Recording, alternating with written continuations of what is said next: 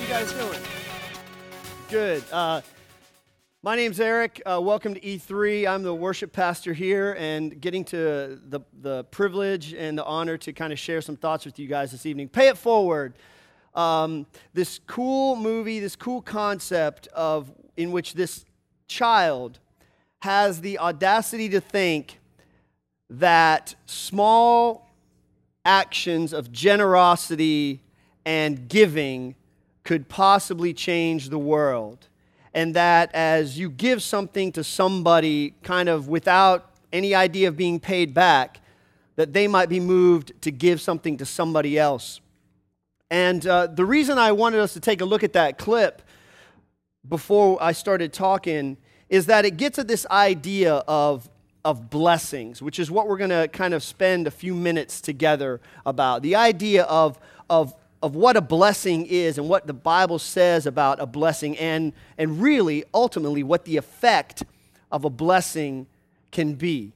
I mean, can something that's just a small little part of your world, a few words mentioned, or a small action, can that actually move forward and change the world?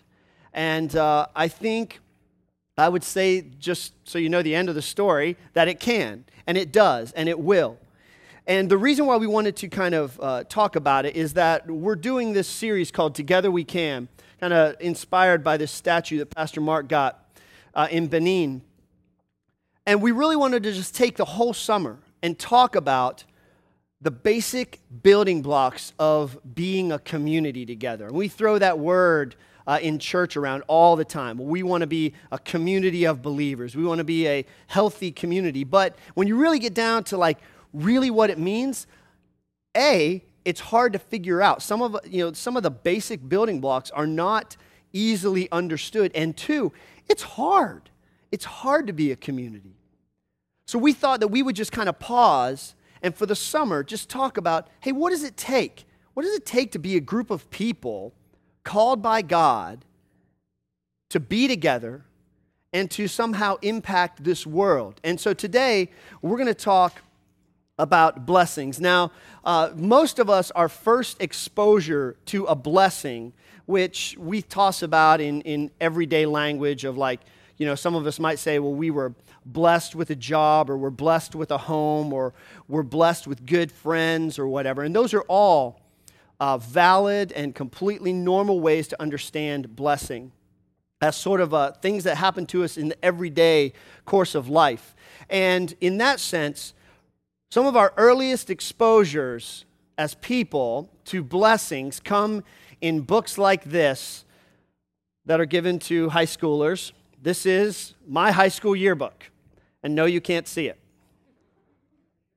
So this is our first exposure to sort of everyday blessings, words that people give us that generally just make us feel good about ourselves and about who we are. And I thought that I would share some of my high school yearbook with you, not the least of which so that I can be reminded of how cool I really was in high school.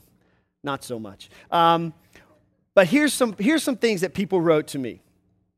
Eric, you are a really sweet and special guy.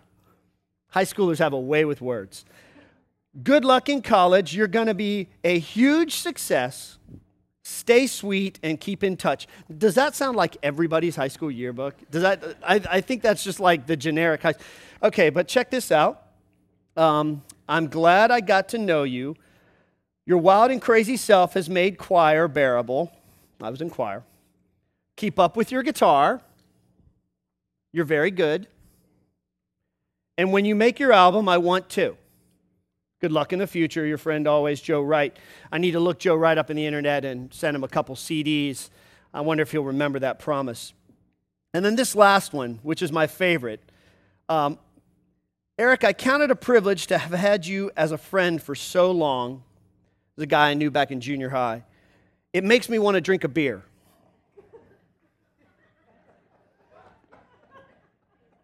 I hope you're successful in all that you do. Don't party as hard as myself and always be a gentleman jammer. I have no idea what a gentleman jammer even is. Friends always, the beer drinking flasher. Yeah, wow. And I'm not going to share that guy's name because I've lived long enough to know that there's a good chance that somebody knows him in this room, no matter if this came from Texas or not.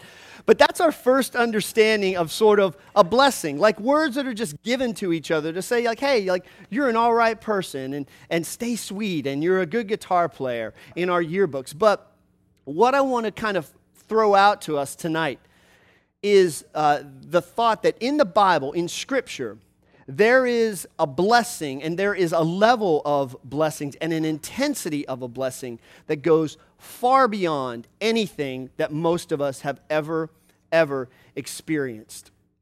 And what we're going to do is take a look at it through the life of a guy named Jacob. Now, Jacob was Abraham's grandson. And if you don't know the story, basically God calls a guy named Abram. He eventually changes his name to Abraham. He calls a guy that is living somewhere near present-day Iran and Iraq, and he says, leave this land, leave your family, leave everything you know, and come to a land that I'm going to show you. Eventually, it's the land of Canaan. It's where present-day Israel is now. And then God says these two things which are kind of key for us tonight. He says, I'm going to bless you, Abram, and then your descendants are going to bless the world. That's like the most it's like the most fully formed idea of pay it forward you can imagine. Like God says, I'm going to bless you, and now through your descendants, the whole world is going to be blessed. And in fact, God thinks it's so important that he reiterates it to Abraham a couple times, just basically reminding him, hey, I'm going to bless you, and then one day your descendants will bless the whole world. Then Abraham has a son named Isaac. God does the same thing to Isaac. Hey, Isaac, just like I promised your dad, you're going to have descendants, and through those descendants, the entire world is going to be blessed. Then Isaac marries a woman named Rebekah, and Rebekah gets pregnant. And she finds out that she's pregnant with twins. The first son is born, and he comes out of the womb, and it says he is covered with a thick coat of red hair. Randy. Randy's shaking his head. And so they name the first child, not Randy, but Esau, which means, can you guess? Red. Actually, it doesn't. It means hairy. It sounds like the word that means hairy. So there wasn't a lot of great imagination back then. They were pretty much, well, this is kind of what the child is. He's hairy. Let's call him Harry. Then his brother comes out, and the story says that his brother comes out of the womb grasping his brother's heel. And so they look at this baby, and they decide to name this child Yaakov, or Jacob. Now, Jacob is a homonym that means a few different things, or it sounds like a few different words. It can mean God protect. It also sounds like the word for deceiver. And lastly, in another burst of creative inspiration, it also means heel grabber. So they have these two babies, and the babies grow up. And the brothers could not be any more different. Esau, it says, is a hunter and a sportsman, and he is very good at what he does. And in that day and age, I would suggest that Esau was everything that you wanted in an older son, because these were not city-dwelling people. So if you had a hunter son that was good at hunting and killing things, that meant survival. It meant food on your table. And the Bible says that Isaac loved Esau. Jacob, on the other hand, it says, was a plain man, a simple man, and it said he dwelled among the tents. So Jacob was not a hunter, was not an outdoor guy, and it said Rebekah loved Jacob. So what we have here is really the first mama's boy in Scripture. And I say that in the fondest of terms because I am also a mama's boy. My mother still bakes me cookies every year. I'm the youngest. I have a sister who's 5 years older than me. In fact, in fact, I've shared this story with some of you. My mother still calls me to even ask me what kind of cookies I want for Christmas every year. And she called me this past Christmas. She's like, I know you're coming up here. What kind of cookies do you want? Because you have to understand, like, my mom will bake cookies for the grandchildren, but then I have my separate stash of cookies that nobody is allowed to touch. Yeah, it's special. So she says, hey, what kind of cookies do you want? And my first reaction is like, Mom, I am 40 years old. You cannot seriously be asking me what kind of, and then I'm like, whoa, stop. What are you doing? This voice is going off in my head. Like, my mom's cookies are good. I like them. So I shut up and I was like, snickerdoodles, please. And make some peanut brittle because I like the peanut brittle too. So I am a self-confessed mama's boy. Jacob was as well. Now, one day, Esau had been out hunting, doing what he does best, and he's coming back with a kill, and he comes across his brother Jacob, who is cooking some stew. Now, the Hebrew is so interesting there because the Hebrew actually says that Jacob is stirring up some stew or concocting some stew. And those words in the Hebrew mean exactly the way we hear them. If you're stirring up something or concocting something, you are up to no good. So Jacob is kind of plotting something, and his brother shows up and he goes, I'm famished. I'm dying of hunger. And I'm sure there's this moment when Jacob looks at all like the game that Esau has killed and been like, well, don't you have a lot of like dead animals right there if you're hungry? But Esau says, I'm starving. I am about to die. Give me some food. And Jacob, possibly being the deceiver at that time, says, I'll give you some food if you give me your rights as the firstborn son of our family, which is a really, really heavy thing to ask. Because the firstborn son in that culture got it all. You inherited the status your father had, and the father, in that day and age, was the economic head of the family, he was the political head of the family, and what's more, he was the spiritual head of the family in the sense that there was no temple, no church. The father determined everything about the family. And the oldest son stood to inherit that. So Jacob says, you trade me your rights to become to inherit the status of our father, and I will give you some food. Esau does the unthinkable and takes him up on it. Trades his birthright away. So a few years or a lot of years pass by. Scripture says that Isaac is preparing to pass on. He's preparing to die. And when a father knew that his time was coming, it came time to bless his sons, but not bless them in the high school yearbook way, not bless them in sort of the everyday way, to bless them with a blessing that was far and away unique to anything else. And it's associated with this word called nephesh. And if we could all just say that, it's a little Hebrew word. Everyone say nephesh. Nephesh. Nephesh in Hebrew means soul or myself. And when nephesh is used with the blessing that Isaac is about to give to his sons, it essentially means, literally, my soul blesses you. Myself blesses you. But what it meant beyond the words was that this was the blessing that the father would give at the end of his life that would say, I am giving you my very essence. Everything that has made me who I am, that has made me successful, that has made me the father, the man that I am now giving to you. It was a way to sort of pass on adulthood and fatherhood to the son.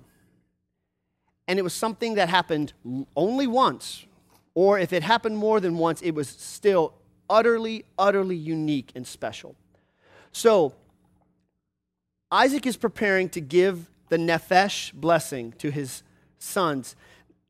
So he tells Esau, go out, kill some things, and prepare a feast so that I may bless you. Now, just a side note, when a father did this, he wasn't supposed to just tell one son. Even though the oldest son would stand to get sort of the predominant blessing, the father was supposed to tell all the sons to come and be in his presence. But Isaac does something somewhat, he kind of departs from culture. And he goes, I just want Esau. I just want my favorite. Go out, kill some game, bring it to me so that I may bless you. But, bless you. There you go. But Jacob's mother, Rebekah, hears Isaac's charge to Esau. And she goes to Jacob and says, your father is about to give the Nephesh blessing to your brother. And here's what I want you to do. I want you to go get some goats from our herd. Don't go out hunting. Bring them to me, because I think you should steal your brother's Nephesh blessing. I think you should steal the blessing that will catapult you into adulthood. Jacob at first says, no way. This is too risky. If my father finds out I'm doing this, he will curse me. Rebekah says, don't worry about it. I have a plan. Furthermore, if he finds out, let his curse fall on me. So Jacob agrees. He goes out to the herds. He gets a couple goats. They slaughter them. Rebekah prepares a meal. So we're just going to pick up the story out of Scripture now. She gave Jacob the delicious meal. She covered his arms and the smooth part of his neck with the skin of the goats. Because remember, Esau is what? Hairy. I'm presuming that Jacob's not so hairy. But Rebekah says we can pull this off. So she drapes him in goat skins. Jacob took the food to his father. My father, he said. Yes, my son, Isaac answered. Who are you, Esau or Jacob? Now, if you're a parent, whenever you ask your children, like if they've done something and they start to lie to you, let me just tell you this, on faith. The number of words that a child uses is directly indicative of how much they are lying. So if you ask somebody, who knocked over the plant, and one of them says, wasn't me, and the other one goes, well, it wasn't me because, I wasn't even in the room and I wasn't even close to it, and something's up. So with that in mind, listen to these responses. Who are you, Esau or Jacob? Jacob replies, it's Esau, your firstborn son. I've done as you told me. Here's the wild game. Now sit up and eat so you can give me your blessing. Isaac's not completely buying it. So he says, well, how'd you find it so quickly? The Lord God put it in my path. Now, I'm not a hunter, but I'm assuming that hunting involves more than just kind of walking out an hour and then getting like a really good, delicious meal. Anybody else a hunter that can verify that? No? So Jacob basically says, well, God just kind of made it happen. Isaac's still suspicious. He says, come closer so I can touch you and make sure that you're really Esau. So Jacob went closer to his father, and Isaac touched him. He said, the voice is Jacob's, but the hands are Esau's. But he did not recognize Jacob because Jacob's hands felt hairy, just like Esau's. So Isaac prepared to bless him. And he asked one more time, but are you really Esau? Yes, I am, Jacob replied. So Isaac gets ready. He eats the wild game. He eats the feast. Jacob went over and kissed his father. When Isaac caught the smell of his clothes, because he was wearing Esau's clothes. Now, I probably didn't mention this, but if you don't know the story, Isaac is old and his eyesight is failing. That's why he's wondering, kind of who this is. Isaac caught the smell of his clothes. He was finally convinced, and he blessed his son. He said, the smell of my son is like the smell of the outdoors, which the Lord has blessed. And here comes the Nephesh blessing. From the dew of heaven and the richness of the earth, may God always give you abundant harvests of grain and beautiful new wine. May many nations become your servants, and may they bow down to you. May you be the master over your brothers, and may your mother's sons bow down to you. All who curse you will be cursed. All who bless you will be blessed. And that is the Nephesh blessing. It cannot be taken back. With those words, Isaac has catapulted his son into adulthood. He has given his son, as much as he can, his essence, his soul. As soon as Isaac finished blessing Jacob, guess who shows up? Esau. So Esau comes in with a feast and brought it to his father. He said, "Sit up, my father, eat my wild game so you can give me your blessing." And Isaac says the words that must have chilled Esau's soul. He says, "Who are you?" And notice the difference of the replies. Esau says, "It's your son, your firstborn son, Esau." Isaac began to tremble uncontrollably and said, "Then who just served me wild game? I've already eaten it. And I blessed him just before you came. And yes, that blessing must stand." When Esau heard his father's words, he let out a loud and bitter cry. "Oh, my father, what about me? Bless me too," he begged. But Isaac said, "Your brother was here. He tricked me, and he has taken away your blessing." Esau exclaimed, "No wonder his name is Jacob, deceiver, heel grabber. For now he has cheated me twice. First he took my rights as the firstborn," which I would say that he didn't exactly take them, but Esau kind of volunteered his rights as the firstborn as well. "And now he has stolen my blessing. Haven't you saved even one blessing for me?" Isaac said to Esau, "I've made Jacob your master, and have declared that all his brothers will be his servants. I have guaranteed him an abundance of grain and wine. What is left for me to give you, my son?" Esau pleaded, "But do you have only one blessing?" And he begs again, "Oh, my father, bless me too." Then Esau broke down and wept. Finally, his father Isaac said to him, "You'll live away from the richness of the earth and away from the dew of the heaven above. You'll live by your sword, and you will serve your brother. But when you decide to break free, you will shake his yoke from your neck." So incidentally, Isaac does find a blessing to give Esau. He doesn't just cast him out. But that is the biblical portrayal of the intensity of the Nephesh blessing and what happens if you don't get it. Now, at the end of Jacob's life, he now repeats this scene, but he does it a little bit more in a healthy way. He calls all of his sons to him, 12 sons. That will be the 12 tribes of Israel. And through each of these sons, he repeats the same thing. And this is kind of where we learn a little bit more about what a blessing is.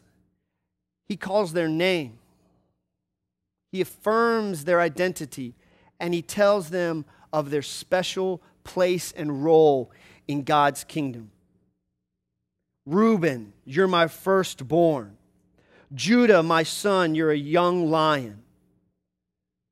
Issachar is a sturdy donkey. Dan will govern his people. Asher will dine on rich foods. Joseph, Benjamin," says their names, affirms their identity, and then says, "This is who you are and who you will be in God's kingdom." And so that's what a blessing does. It affirms our name. It reminds us who we are at, not just at hey Dan or a hey Trace, not that name level, the level of your identity, the level where you go, that is who I am. That is the chorus level of my being. And the blessing affirms that, says yes to it.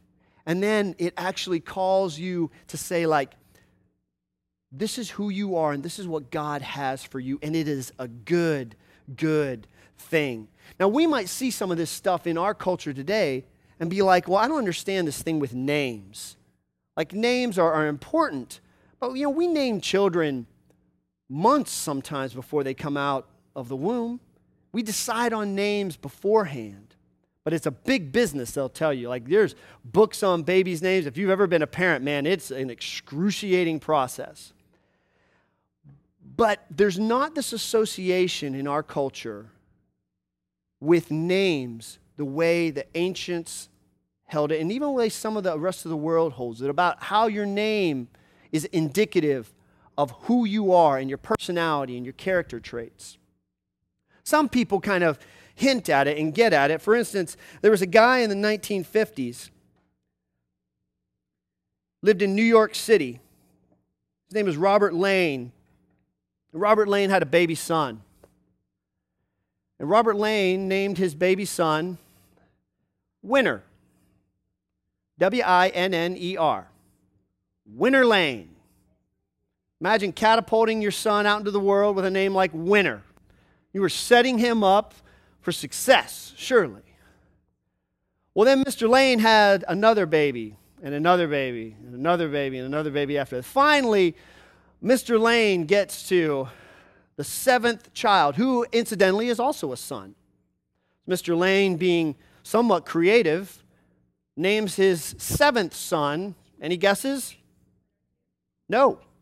He names his seventh son Loser. So you have Winner Lane and Loser Lane. Oh, but wait. If Winner Lane could hardly be expected to fail, could Loser Lane possibly succeed? Is the power of our names so great? Well, Loser Lane did in fact succeed. He went to prep school on scholarship, graduated from Lafayette College in Pennsylvania, joined the New York Police Department, where he made detective and eventually sergeant. Although he never hid his name, many people were uncomfortable using it. He says, so I have a bunch of names. They call me Jimmy to James or Timmy, but they rarely ever call me Loser. Once in a while, he said, they throw a French twist on it and call me Lucier. To his police colleagues, he's known as Lou. But what of his brother? What of Winner Lane? He's now in his mid-40s, nearly 36 arrests for burglary, domestic violence, trespassing, resisting arrest, and other mayhem. The father who named them is no longer alive. Clearly, he had the right idea that naming is your destiny, but he just mixed up the boys. Does naming really have that much power over us? In a sense, no, but Bible tells us that names are important. Like I mentioned before, God calls a guy named Abram. But when Abram has kids, what does he change his name to? Abraham, which means the father of many. Jacob, in the middle of his life, he has a wrestling match with a guy in the middle of the night, and it turns out like it's a servant of God, or it's God himself, and that man changes Jacob's name to Israel. Israel means he who struggles with God, and that's where the nation got its name, Israel. The power of a name. Jesus' Hebrew name. Anybody know what it is? His Hebrew name. It's Joshua. Yeshua. Anybody know what Joshua or Yeshua means in Hebrew? It means God saves. God is salvation. The power of a name. In another way, a guy named Saul, persecutor of the church, has a radical encounter with Jesus Christ, and God says, your name's no longer Saul, it is Paul. As a symbol to say that guy does not exist anymore. You have a new name. The Bible also tells us that someday that God has a name written for every single one of us, written on a white stone. And one day, in a very, to me, a very intimate and special image, it says that God will come up to us and he will give us and show us this white stone on which is written the name he has for every single one of his children. And that blows my mind to think of that. But if if we don't know our name and we don't have that deep confidence in the identity that we have, there's something missing in our lives. See, so many of us would say that we've never been affirmed by our Father or affirmed by someone that means something so much to us, that we've never received the nephesh blessing that tells every one of us at the deepest level of who you are, at your name level. You are loved, you are affirmed, you are all right. And if you have not received that blessing, I don't have to tell you how difficult and how challenging life can be. That so much of us immediately go into activity mode where we work so hard to prove to ourselves that no, I am all right. I am okay. My identity is valid. But Scripture would also tell, and I would suggest to you tonight, that the blessing and your identity so precedes your activity. And we are in such a rush to do things, sometimes to just prove that we're okay. But God would say, just wait. Have you been blessed? Have you been blessed by your parents? Have you been affirmed by a close friend? Have you been affirmed by your Heavenly Father? Because no matter what type of activity we do, if we have not dealt with our identity, which I know Dan's going to talk about next week, if we have not dealt with the identity and whether or not we're blessed, our activity will be frenetic. It will be a little bit sideways.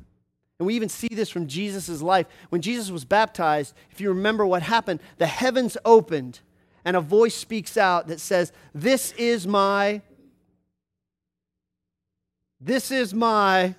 Son, with whom I am well pleased, or with whom I love.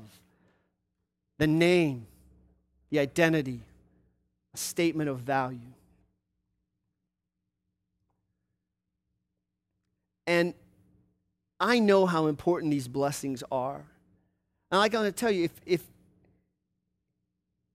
you may only receive a blessing on the level of the nephesh blessing once in your life, one time. But the good news is it only takes once. Some of us may be fortunate to have 2 or 3 of these, just depending on who your friends are and how your parents are growing up. You can't expect this every day, but it matters. I remember I've received 2 that I am sure about. 2 that I would say went to the core of my being and changed my life forever.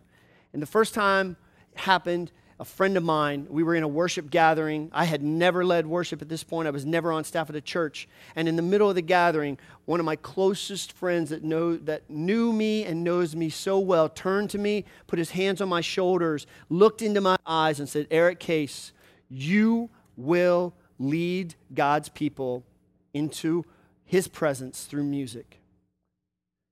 And it rocked my world. And that struggle that I had that said, what am I going to do with this music thing and this spiritual thing? All of a sudden said, they will be married like this. You will lead God's people into His presence. And then kind of the more deep level, I said that, I was kind of like Jacob. And that's really legitimate. My dad, I love my dad, and we have a good relationship, if not a great relationship. But my dad was a Marine. My dad was a sports guy. He played sports. He coached sports. He hunted, not very well, but he hunted. I grew up in the country, believe it or not. And I didn't know what to do with my dad. And in a vulnerable, safe place one time, my dad basically said he didn't know what to do with me either. Because he wanted to go out and play ball, and I wanted to read books and sing to Osmond records. Did I just say that out loud? Going to be some Facebook comments tonight. And so I went through most of my adult life wondering if my dad really liked me. I knew he loved me, but there was always that nagging thing at my identity name level. Am I good enough for my father? Because I'm not a hunter. I'm not a Marine. I'm not even a sports guy. All I did was want to keep reading and keep singing. And all the time, no matter what I did, there's this voice in the back of my head. Are you good enough for Dad? And then one day, I got a letter in the mail. And I opened up this letter. And it was a letter from my father. I've only received one letter from my father my entire life, and this was it. And I opened up the letter, and it said, "Son, I just want to tell you how proud I am of you for sticking with music for so long." And then he confessed to me that, guess what? He wanted to be a musician too. And he said, "I wanted to do it, but I never had the guts." And he said, "And you did it. You stuck with it for years. And now," this was after I had started working at a church, and he said, "And now look at you. You've done it." And he's like, "I am so proud of the life that you've built. I'm so proud of the wife that I found because I married very well. Guys, always marry up." He said, "I'm so proud of you." And I don't know if I realized it in that moment, but as you can guess, that was it for me. And as the days passed and the weeks passed, that voice that wondered, "Are you good enough?" There's another voice there that said, "Yes. Yes, because I received the blessing." And now, in case you're wondering, Paul says that we are now the children of Abraham. We are now the people of the blessing. God blessed Abraham and said, your descendants will bless the whole world. That's us. We are now called to bless the whole world. And so there are those here who are in a position where you might need to deliver a blessing. There may be people here that they're like, you know what, I've got a close friend or I've got a child that needs to hear these words. I don't want to discount the other side of the equation. There are those here who are waiting, or who may be like Esau and going, "Father, don't you have a blessing for me too?" And some of you might be in positions where the people you most need to hear the blessing from are no longer part of your life for one reason or another. But here's the deal. I believe, and I hope that most of us believe, that we have a Father in heaven that can and wants to and will deliver the Nephesh blessing to you. That if you allow Him, if you open up to Him, He will go to the foundational identity level of your life and say, "Yes, you are loved."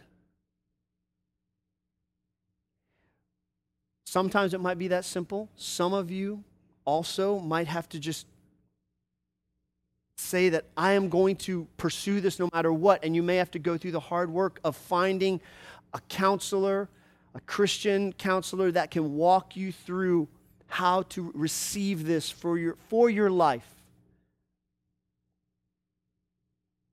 Because no matter how much you try to fill it up with activity, whether it's ministry, whether it's businesses, whether it's stuff that's not so good, there will always be that question.